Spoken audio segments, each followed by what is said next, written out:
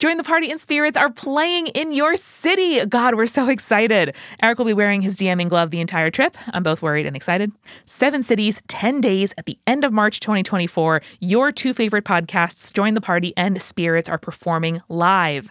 We're playing games, rolling dice, making monsters, and a whole lot more. So come see us in Seattle at the Hereafter on March 21st, Minneapolis at Granada on March 22nd, Chicago at Reggie's on March 24th, Boston at the Rockwell on March 25th, New York City at Littlefield March 26th, Philly at City Winery March 27th, and DC at Atlas Brewworks on March 28th. Get your tickets right now at jointhepartypod.com/live. That's jointhepartypod.com/live. There you can see all the ticket links and find the city that works for you.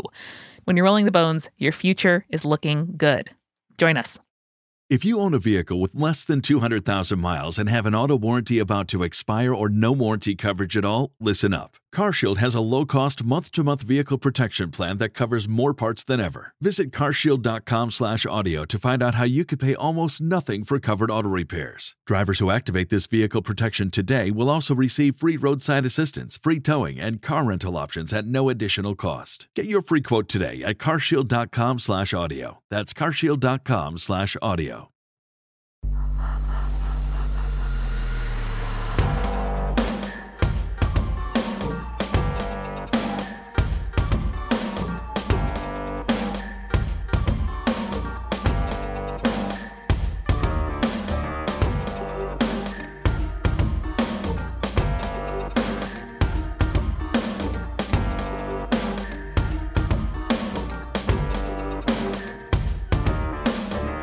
Welcome to Spirits Podcast, a boozy dive into mythology, legends, and folklore. Every week we pour a drink and learn about a new story from around the world. I'm Amanda. And I'm Julia. And this is episode 330 about the Bacchae, starting or continuing our trend of ancient plays that are pretty fucked up. Yeah, I've been in my head calling this mythology as stage plays because, theater kids deserve all of the love. I'm looking at my childhood self and I'm being like, hey, theater nerd. You deserve love too, and I want to give it to you. Hell yeah. So as you mentioned, Amanda, we're going to be talking about the Bacchae or the Bacchae, written by Euripides, though it wasn't actually performed until Euripides passed away in 405 BCE. So it was performed posthumously and was either directed by his son or his nephew. No one's they didn't keep track about who did it, but all we know is Euripides wrote it. They performed it after he died.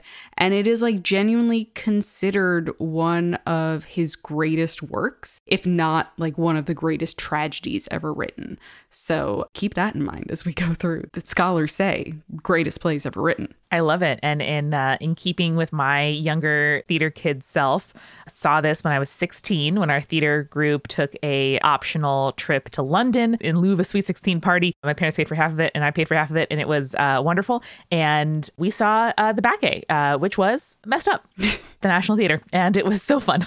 Yeah, it is. It's a messed up play. It is a tragedy, and it is not afraid of being a tragedy. And we've most likely mentioned this in our It's All Greek to Me episode on Dionysus, so I'm sure that some of the names and the events will sound familiar to our conspirators. But I really want to dive deep into this one because, again, this is one of Euripides' best works, and to this day is considered just the bomb, just the bomb.com. And I want our listeners, if they haven't gotten a chance to experience it, to at least experience it here on the podcast. Hell yeah. I am not the performer here. You should go see it in real play form if you can, but I will give you the beat for beats here. So let's hop right in, shall we? The play starts off with Dionysus. This is why it's a huge deal for Greek plays in general, is normally the gods are very secondary characters, or they're looming in the background, but they're not actually characters in the play. And this is one of the few examples where a god is a primary character in the play. So that is something to keep in mind too as we go forward.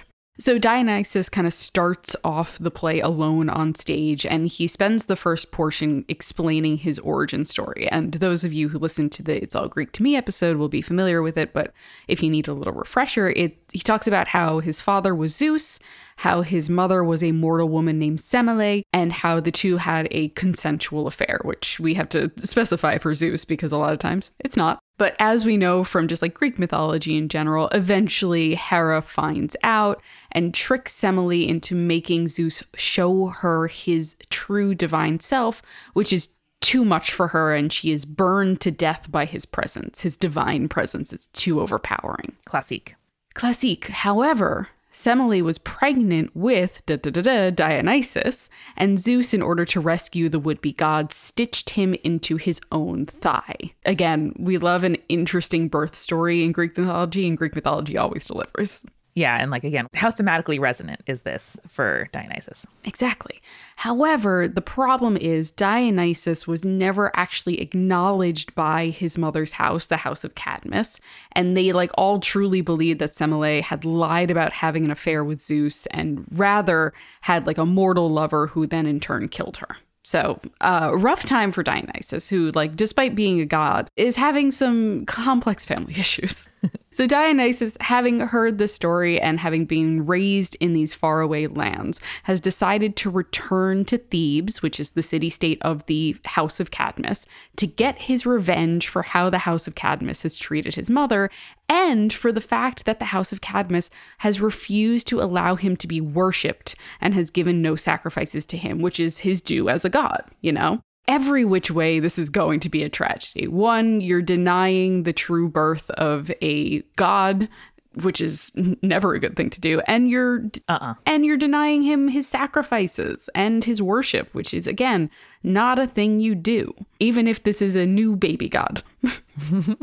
He decides to appear to the House of Cadmus in the guise of a human, a leader from the land of Lydia, with an entourage of his own priestesses in order to show the royal family that he is a god worthy of worship, quote, even against its will. So he's coming in hot. He is really not going to give them an opportunity to repent. He's like, I am coming for revenge and I am going to get it. Totally. Dionysus tells the audience that even before he has arrived in Thebes, he has driven the women of the palace into a bacchanal madness, and they have fled to the local mountain, which is Mount Ctherion, where they sing and dance and worship Dionysus. And I think this is the thing that people know about the Bacchae, or at least that I did, of like, oh yeah, the Bacchae, like those ladies, you know, like in a frenzy and like doing their just like lady things in the wilderness. But there's obviously so much more to the story. There is indeed. So meanwhile, while all this is happening, Semele's father, Cadmus himself of the House of Cadmus, has handed over the kingdom to his grandson, which is Pentheus, who has stubbornly refused to worship his cousin, even though it would just like solve all of the problems facing him. He just will not do it. I know, in so many stories, just worship the ruler, even if you disagree with them. Yeah, just worship the gods. That's it. Don't they're gods. You know? Seriously. After Dionysus has kind of laid this scene for the audience, the chorus enters, which the chorus is basically like worshippers of Dionysus for this plot. They are worshiping, they are singing his praises, and they are calling for the city to defy their king and start worshiping as well, saying like, oh, it's truly like an ecstasy to be a worshipper of Dionysus, which, you know, it is, because that's his whole jam is like ecstasy and living freely. You know what I mean? So... Mm-hmm. Enter our guy, who you might remember from our Oedipus episodes, Tiresias. Oh, hello, Tiresias. It's good to see you again. Hello. You know, like, it can't really be a Greek play if Tiresias doesn't show up, right? Seriously. Tiresias, as you might remember, is a seer, and he calls upon Cadmus to come meet with him, as they are old friends, and Tiresias urges the king to dress up in deerskin and go and worship Dionysus up on the mountain with the other worshippers who are known as the Maenads, right? Which, like, you know, when your old buddy says, like, hey, man, we're going to go worship a god, put on this fawn skin, we're going to have a great time, you'd listen to him, especially someone as smart as Tiresias, who has a gift of sight from the gods. Of course. I'd be like, thank you for including me. As they begin to, like, get dressed and they start to dance for the chorus and the audience, they remark on how, like, oh, despite their age, they feel more youthful than they have in years. It must be Dionysus. Which, like, bless those old folk being like, yeah, man, I feel younger than ever. So at this point, Pentheus, the new king, enters, and he doesn't see Tiresias and Cadmus like dancing to the side. He's too engrossed with his own thoughts, and he's so frustrated with the situation of these missing women who are under the thrall of Dionysus, right? So he tells the audience that he does not truly believe that the worship of Dionysus is actually worship, but rather like just an excuse for people to engage in like drunken, deplorable behavior. Like, how dare these people like quote unquote worship when all they're doing is getting drunk and dancing around and stuff like that. One of those moments where ancient mythology is so very modern as well. Damn. Mm-hmm. Yeah. So he has told the guards to arrest any of the women who have fled into the woods to worship there. But the arrival of this Lydian priest, who is really Dionysus in disguise, has made this plan more difficult. And finally, he spots Tiresias and Cadmus and tries to like basically like dress them down, like shaming them for their acts. But Amanda, Tiresias is here. Clever old Tiresias. He starts debating with Pentheus and is like, well, you know, if we worship Demeter for providing food for us, we should also be worshiping Dionysus because he provides quote unquote liquid nourishment, aka wine. Incredible. What a good argument. Amanda, you were a debate kid in high school. Yes. How would you rank that argument?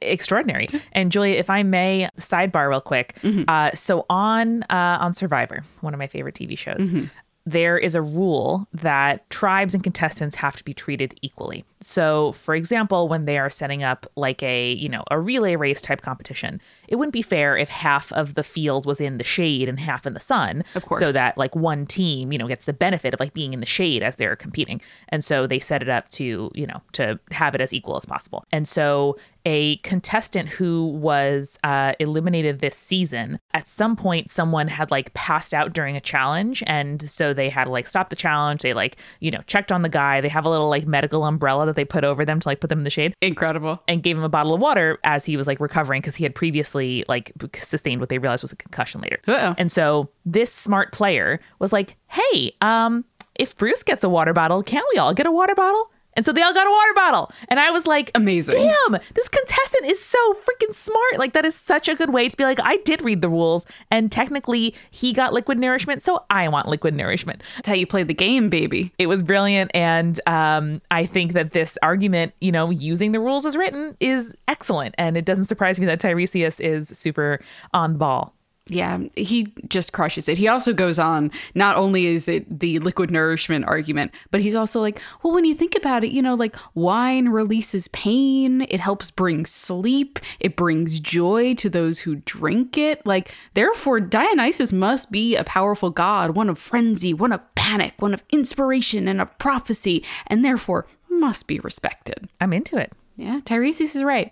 But Amanda, no king has ever truly believed Tiresias, even when he talks. And in classic Greek play fashion, Pentheus threatens Tiresias, which is always a mistake. And the two older men leave, saying that they hope Pentheus's stubbornness will not lead to his destruction. But they're like, but it probably will. Totally. So Pentheus exits and the chorus arrives. They're calling on this minor goddess Holiness to call out Pentheus and be like, hey, look at this guy. He's so sure he knows what God should and shouldn't be worshipped. Man, this guy sure is acting like an idiot and being reckless, huh? So they leave, and a servant leads onto stage Dionysus, who is, again, disguised as a human, and they present him to Pentheus.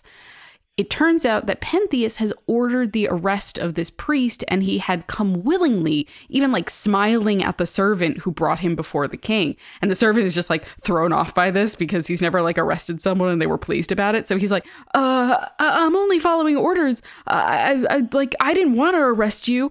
And I'll even tell you, like, the women who we've caught so far from the mountain, they all managed to like seemingly escape through miracles. Oh, so the worshippers of Dionysus can just get out whenever they want, huh? Must be divine intervention or something.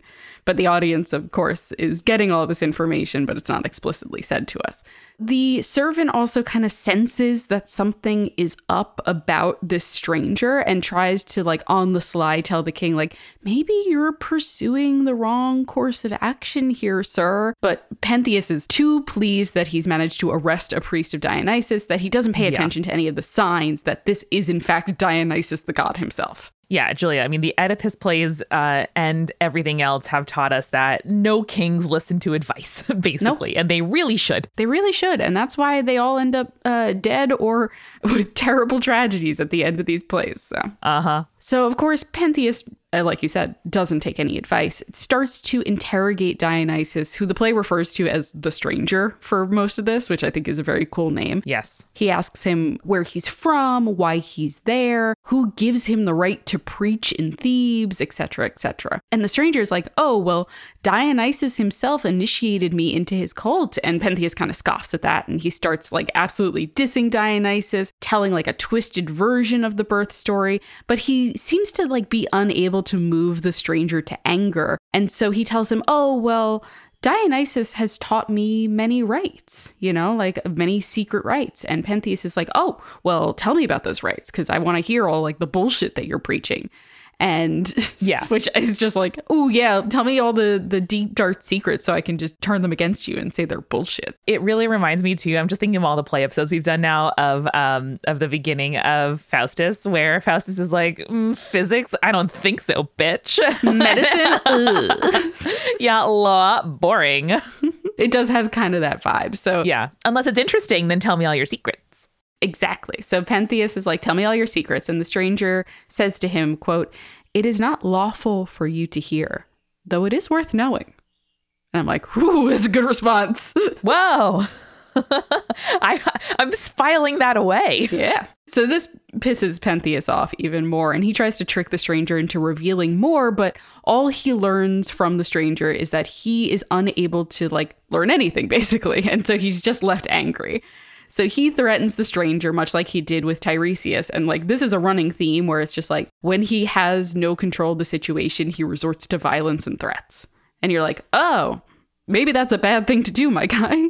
It's a bad thing. Classique. So the stranger says in response that just like, no matter what is done to me, my God will free me and will punish you. And in his anger and feeling powerless, Pentheus does the only thing he can do, which is sentence the stranger to be chained in the stables in the dark. Yep. I guess there's no dungeon or like prison or anything like that. Just stables in the dark. I mean, not pleasant, you know, a lot of smells, a lot of noises. I get it. Mm-hmm. A horse could kick you.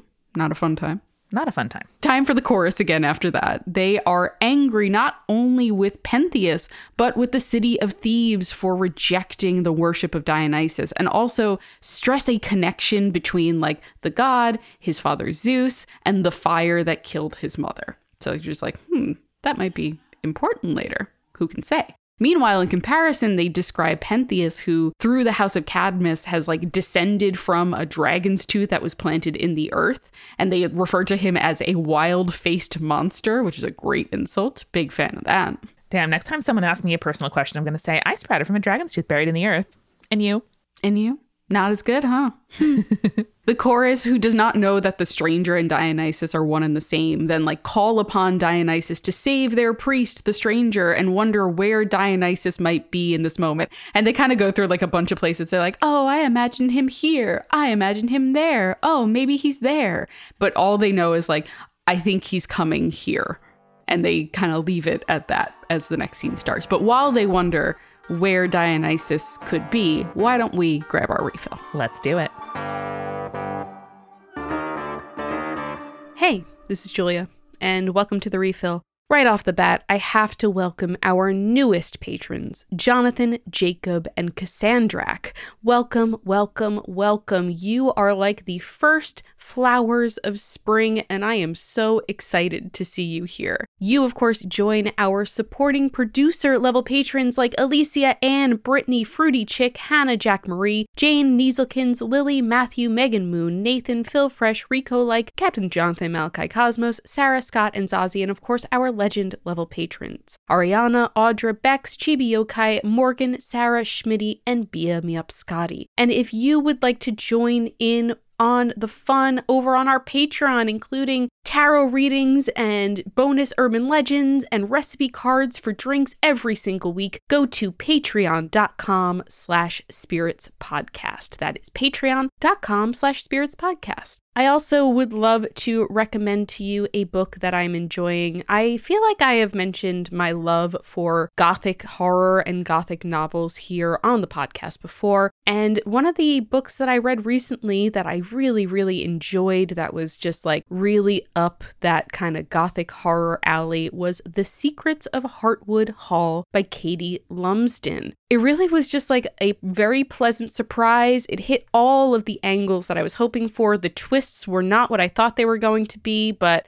I really still super enjoyed it. And there's a little like gay surprise at the end of the book. You got to stay around for that. It's going to be a delight. So check that out, and check out all of the books that we recommend by going to spiritspodcast.com/books, and you can pick up and support your local independent bookstore because it is on bookshop.org, one of our favorite websites. Now, if you're listening to this, you might have heard people say something along the lines of, oh, podcasting is easy, right? You just talk into a microphone, super simple, and then you put it out and people listen to it. It's not. No one describes exactly how to get one going or how to grow or how to avoid the complicated pitfalls that might stall a project. And if you're wondering, hey, I want to start a podcast, but I don't know the answers to those questions. That is why Multitude is offering classes for podcasters by podcasters. Over the course of 4 weeks, you'll learn from weekly instruction, hands-on homework, and lots of valuable feedback from your instructor and classmates in our online classroom. And if you feel like maybe, I'm not sure I can commit to an entire class, we have the Multitude Extension School, which also offers comprehensive one-day seminars. So you can learn more about the dates, curriculum, and technical details, or just register today by going to multitude.productions/classes. That is multitude.productions/classes. I think that maybe you might only be halfway listening to what I'm saying to you right now, and that's fine. I get that. Sometimes I just put podcasts on in the background just to have someone's voice in the room with me, but it's time to tune in right now. Hey, listen, I'm right here. I want you to take a second to be mindful about how you feel right at this moment. So take a deep breath. What's top of mind for you right now? If you're feeling stressed or anxious, I want you to keep listening so that I can tell you about Calm. Calm helps you stress less, sleep more, and live a happier, healthier life. Their guided meditations, sleep stories, relaxing music tracks, and daily movement sessions are all designed to give you the tools you need to improve the way that you feel. And over 100 million people around the world use Calm. If you've never meditated before, if you are looking to get into that, if you're just looking to take a moment to be a little bit more mindful during your day, you can get all the support you need to reduce stress, improve focus, and uplift your mood. And of course, we love to talk about their sleep stories. They will help you drift off quickly so that your brain can recharge at night. And they're also great for getting kids to calm their minds at night, so you can rest assured that they're sleeping when they need to. I love putting on those sleep stories, and I've also started using their guided meditations in the mornings to kind of like get my day started in a mind space that will help me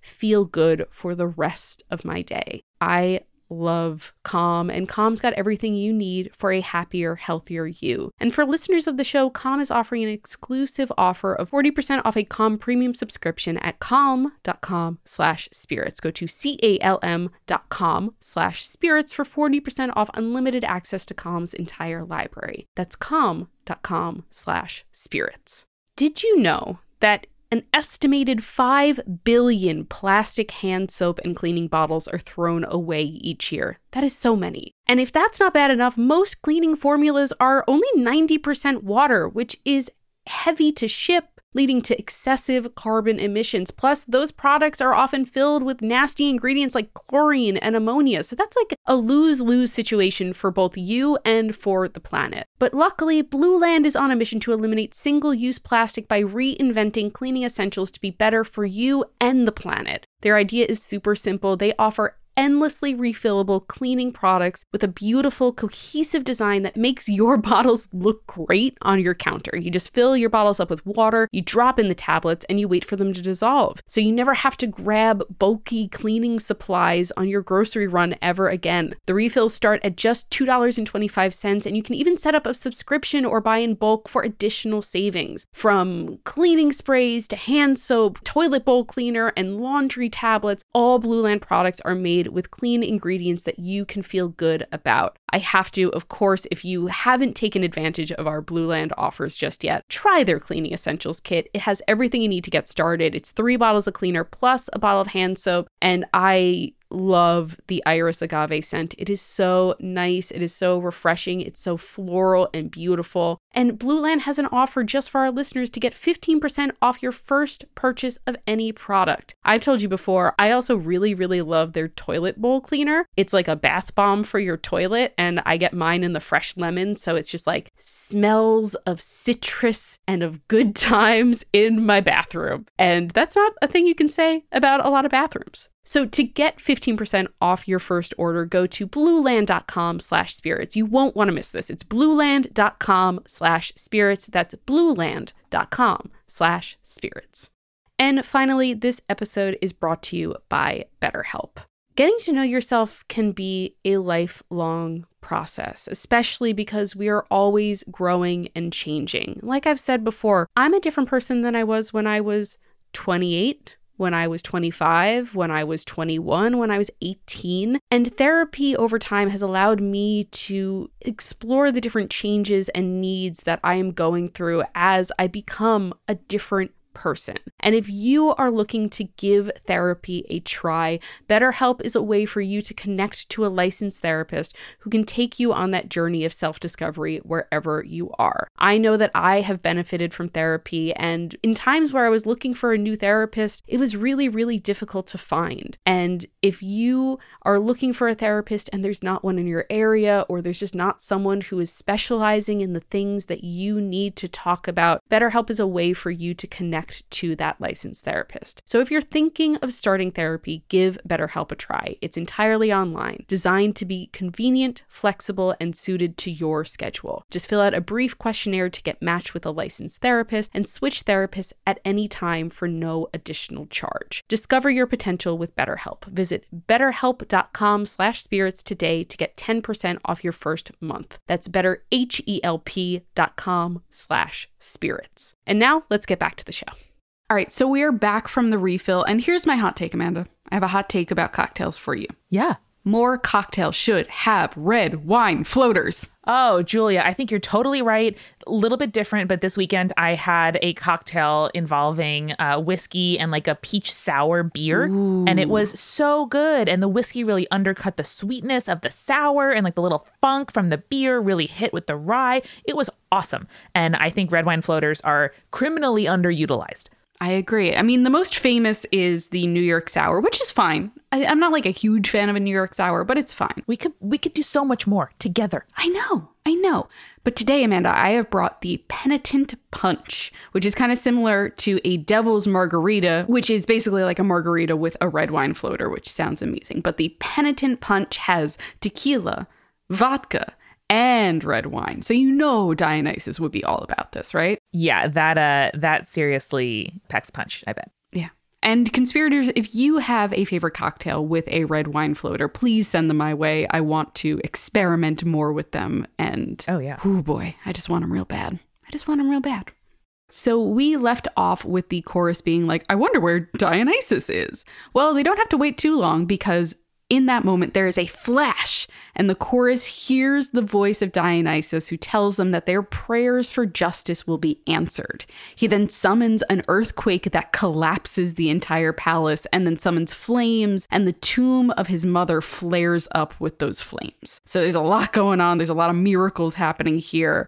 And it's very like, whoa, big moment, God is here kind of thing. Dionysus then enters, still disguised as the stranger, and calls for the women of the chorus to rise. The women greet the stranger as though they know it's Dionysus himself in that moment, but then revert back to treating him as though he's simply one of the priests, and they ask him how he escaped his imprisonment. You're like, I mean, fair question, you know, the king just imprisoned you. How did you get out of there? And he just like super casually is like, oh, no worries. I freed myself. I tricked Pentheus into thinking he was binding me, but instead he bound a bull. Oh, smart. He also tells his kind of captive audience that Pentheus, as things were starting to go south in the palace, tried to kill the stranger, but only stabbed at shadows.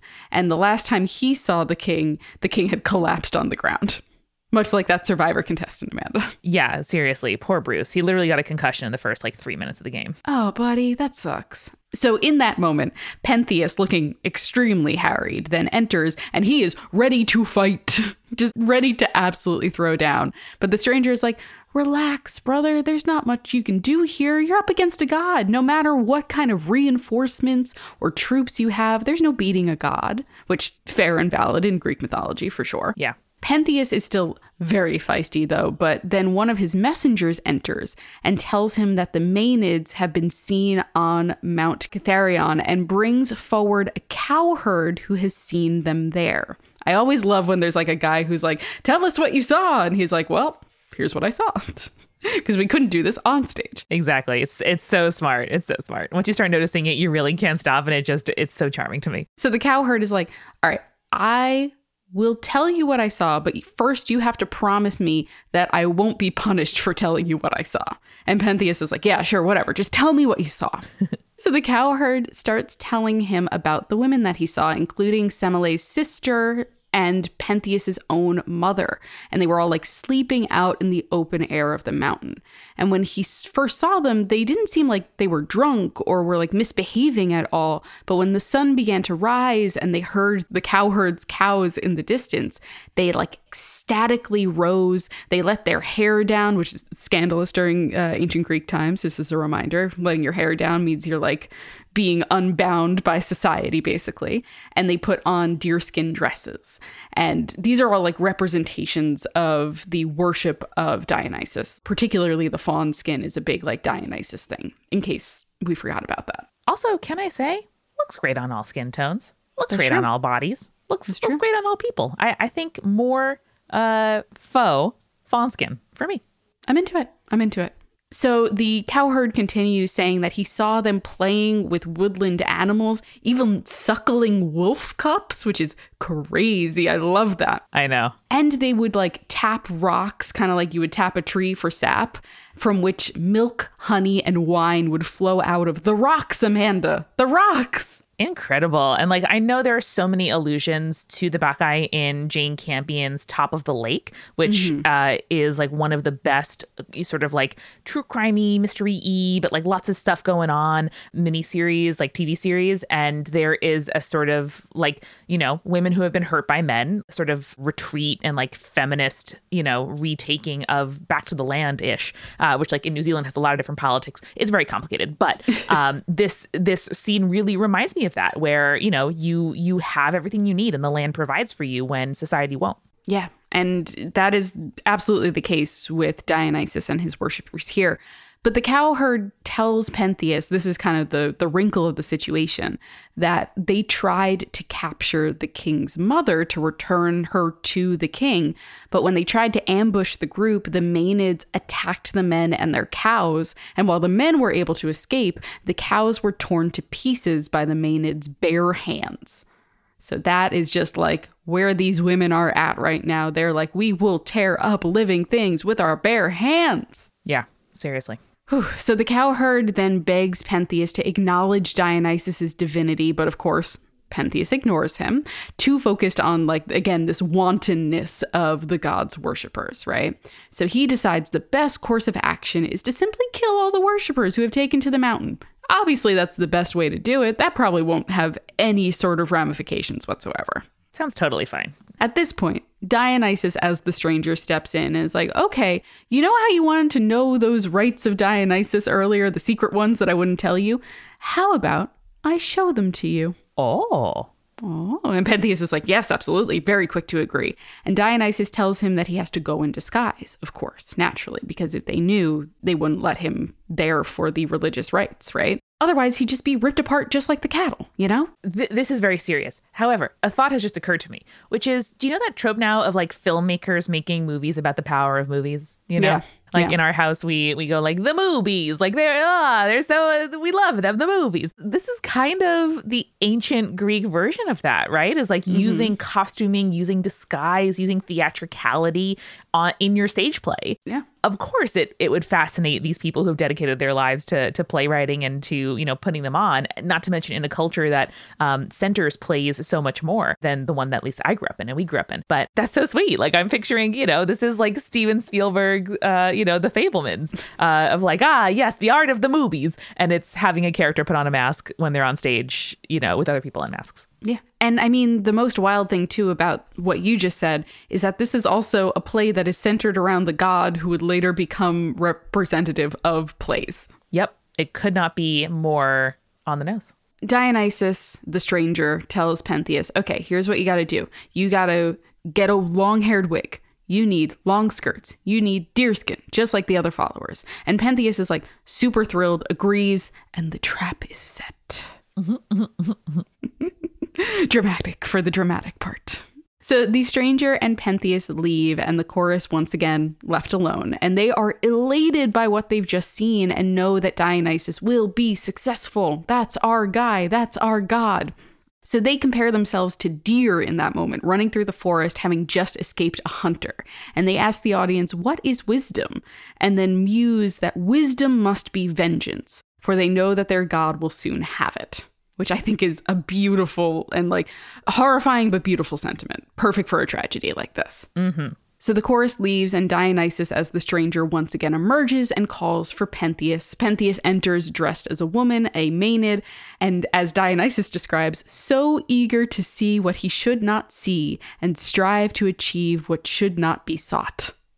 Which again, being like, oh yeah, you're really excited to like see this stuff that you're really not supposed to see, huh, buddy? Maybe there's a reason you shouldn't be seeing it. Have you thought about that? Yeah, and maybe you shouldn't like totally dismiss what's going on here because even you're fascinated with it. Exactly. So Dionysus begins to use his powers, kind of manipulating Pentheus, causing him to see double and hallucinate, so the stranger like looks like a bull to him. And they do this entire portion in couplets, which is super cool, which I really just like, from a mechanical playwriting perspective, it's a really interesting, very quick kind of back and forth that they do during this part, with like Pentheus being really pleased with his disguise and what's about to happen, and Dionysus sort of like alluding to what is actually going to happen here. But Pentheus is not part of the joke, even though the audience is in on it. So Dionysus makes like a few adjustments to his outfit and the way he's standing and the way that he's walking and stuff, kind of like a director directing an actor. Again, this is a play about plays, which is super cool.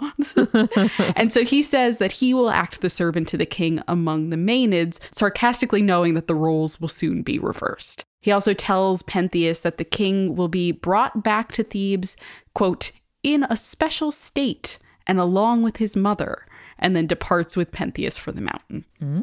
Which really, really leaning hard into like the foreshadowing of what's about to occur here. Oh, yeah. So again, the chorus emerges now more vengeful than they ever were before, and they summon the embodiment of frenzy to visit the mountaintop as Pentheus arrives there.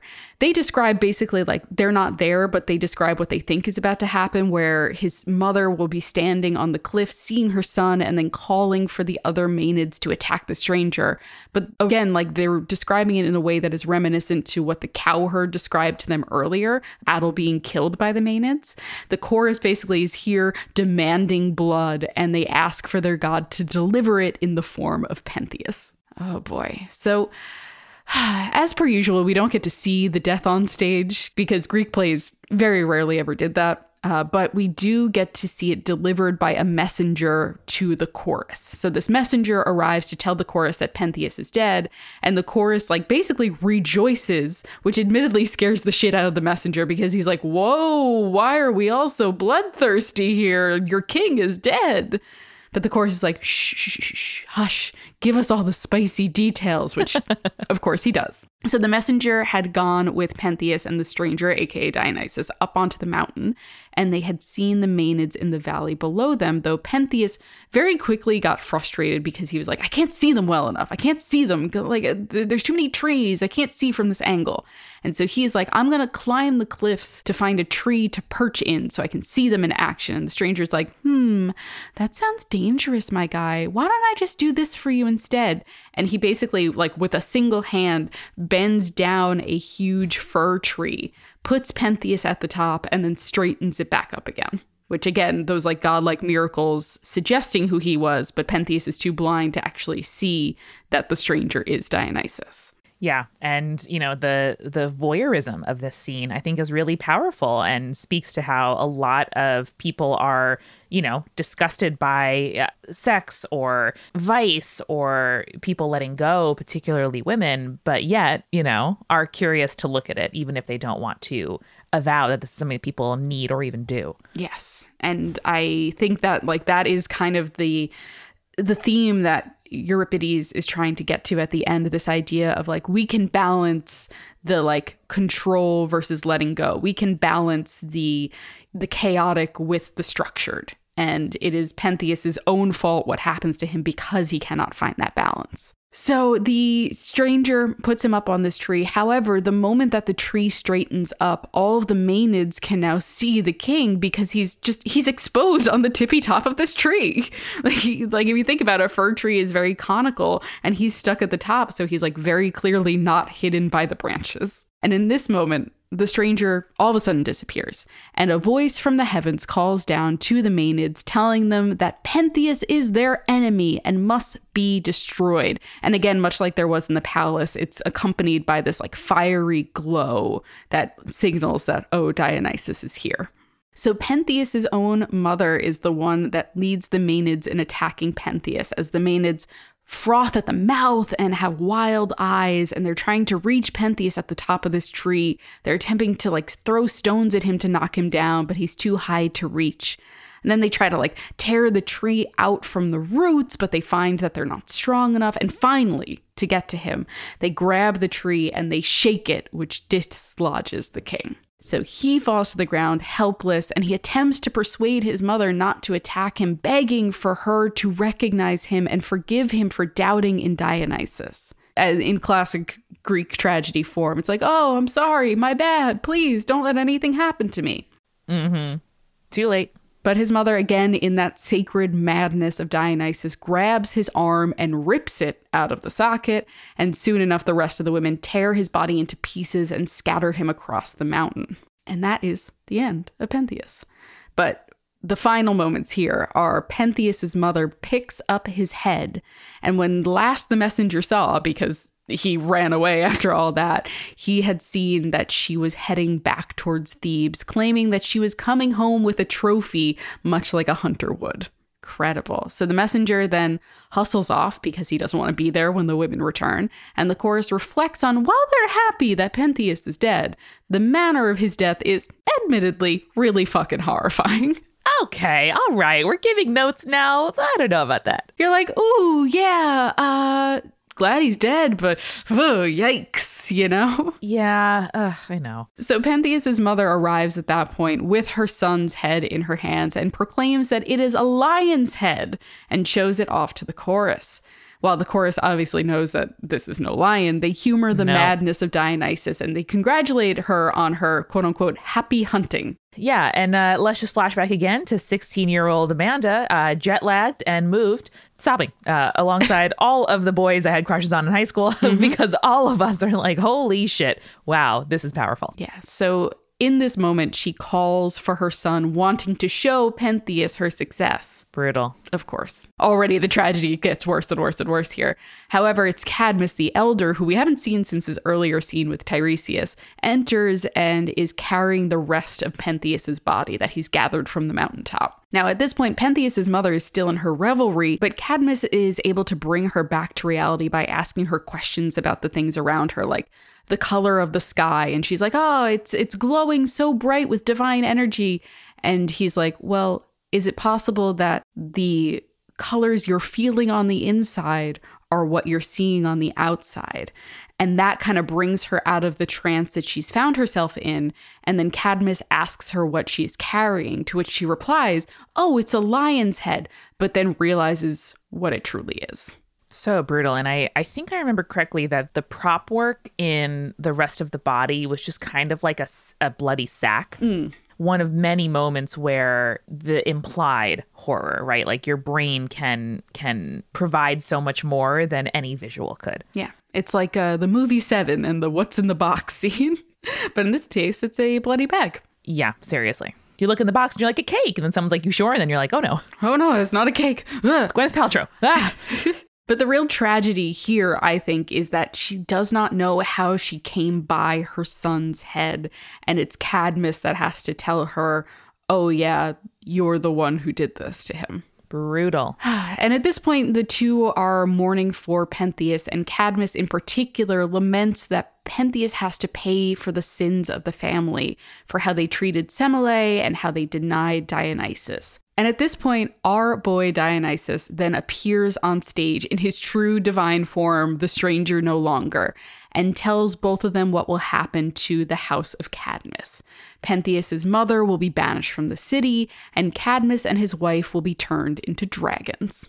Cool. I mean, could be worse. Could be worse. But he's also like, listen, you're going to get turned into dragons. You're probably going to like rage across the Greek countryside for a while, but don't worry. Ares is going to rescue you at some point, and he'll bring you to a peaceful land eventually. And so Cadmus and his daughter kind of exchange these emotional goodbyes, and they depart for their own twisted fates. And the chorus has a final song. They sing about the power of the gods, but it's a little bit like, honestly, unremarkable because Euripides has used the same ending, the same coda in like 3 other plays. So you're just like, all right, yep, the gods are good and you should worship the gods. Thank you, Euripides. It's like singing Law and Order theme song. Like, yeah, I get it. So you might be wondering, in listening to this episode and like listening to a play like this, what is up with all these like people doubting Dionysus and his godhood, right? Like, you know what, Julia? I was wondering that. Yes, because like as we study it now, we're like Dionysus is solidly a part of the Greek pantheon. But when Euripides was writing this play, it was just as Dionysus was being introduced to Greek religious life. Because Dionysus was, as we've kind of talked about, a bit of a late addition to the pantheon. And he represented like a truly chaotic presence compared to the ordered and structured god and goddesses of the pantheon. Or as ordered basically as the Greek god and goddesses can be in Greek mythology, because they're chaotic bitches. Yeah, for sure. So where these other gods represent like control, Dionysus is this freedom and release, like I mentioned earlier. And with this play, Euripides is saying that such a force needs its own space in the religious life of the Greeks, that the irrational has to coexist with the rational. And to deny it is to fall into the same fate as Pentheus, which is losing control and ultimately dying by the hands of the gods, you know? Yeah. And, you know, Euripides is really talented because he gets all this across by framing it as a family drama, which, of course, the Greeks fucking loved. The Greeks love a family drama. Yeah, there's nothing that hits harder, it seems, to Greek audiences, or at least Greek playwrights, than like the loss of a whole house. Yeah. Like that is, you know, I think especially for a culture obsessed with like, you know, lineage and permanence and raising monuments and, you know, carving their names on the surface of the world. That is really fucking serious. And for most of human history, you know, you live and die with the goal of making things slightly less precarious for the ones that come after you. Yeah. So I think this is like a great play. If you have the opportunity to go see it, please do. Like the language even translated is extremely beautiful. The scene where I told you guys about earlier where they're talking in couplets and finishing each other's rhymes basically is a fabulous scene to see live, or at least to see like a filmed, performed version of it. I like genuinely do think it's one of Euripides' best plays, if not one of the best Greek plays to come out of the Greek playwrights here. And it's really nice to have a little bit of context for it at the end, being like, oh, you know, it doesn't make sense for them to not want to worship this one god, but like it does in the sense that, hey, this was a new god on the scene and he needed to basically like win the hearts of the Greek religious life. And I think with this play, he was solidly solidified into the Greek pantheon.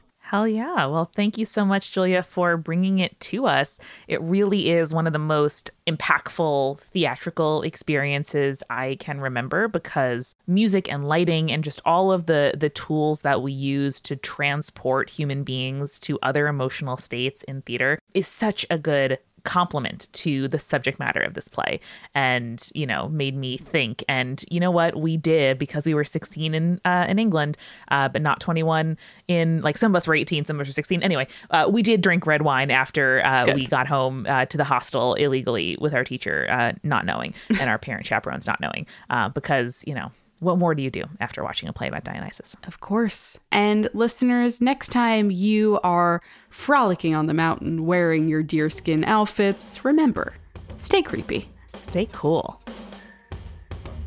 Spirits was created by Amanda McLaughlin, Julia Schaffini, and Eric Schneider, with music by Kevin MacLeod and visual design by Allison Wakeman. Keep up with all things creepy and cool by following us at Spirits Podcast on Twitter, Instagram, Facebook, and Tumblr. We also have all of our episode transcripts, guest appearances, and merch on our website, as well as a form to send us in your urban legends and your advice from folklore questions at spiritspodcast.com. Join our member community on Patreon, patreon.com/spiritspodcast, for all kinds of behind-the-scenes goodies. Just $1 gets you access to audio extras with so much more, like recipe cards, both alcoholic and non-alcoholic, for every single episode, director's commentaries, real physical gifts, and more. We are a founding member of Multitude, an independent podcast collective and production studio. If you like Spirits, you will love the other shows that live on our website at multitude.productions.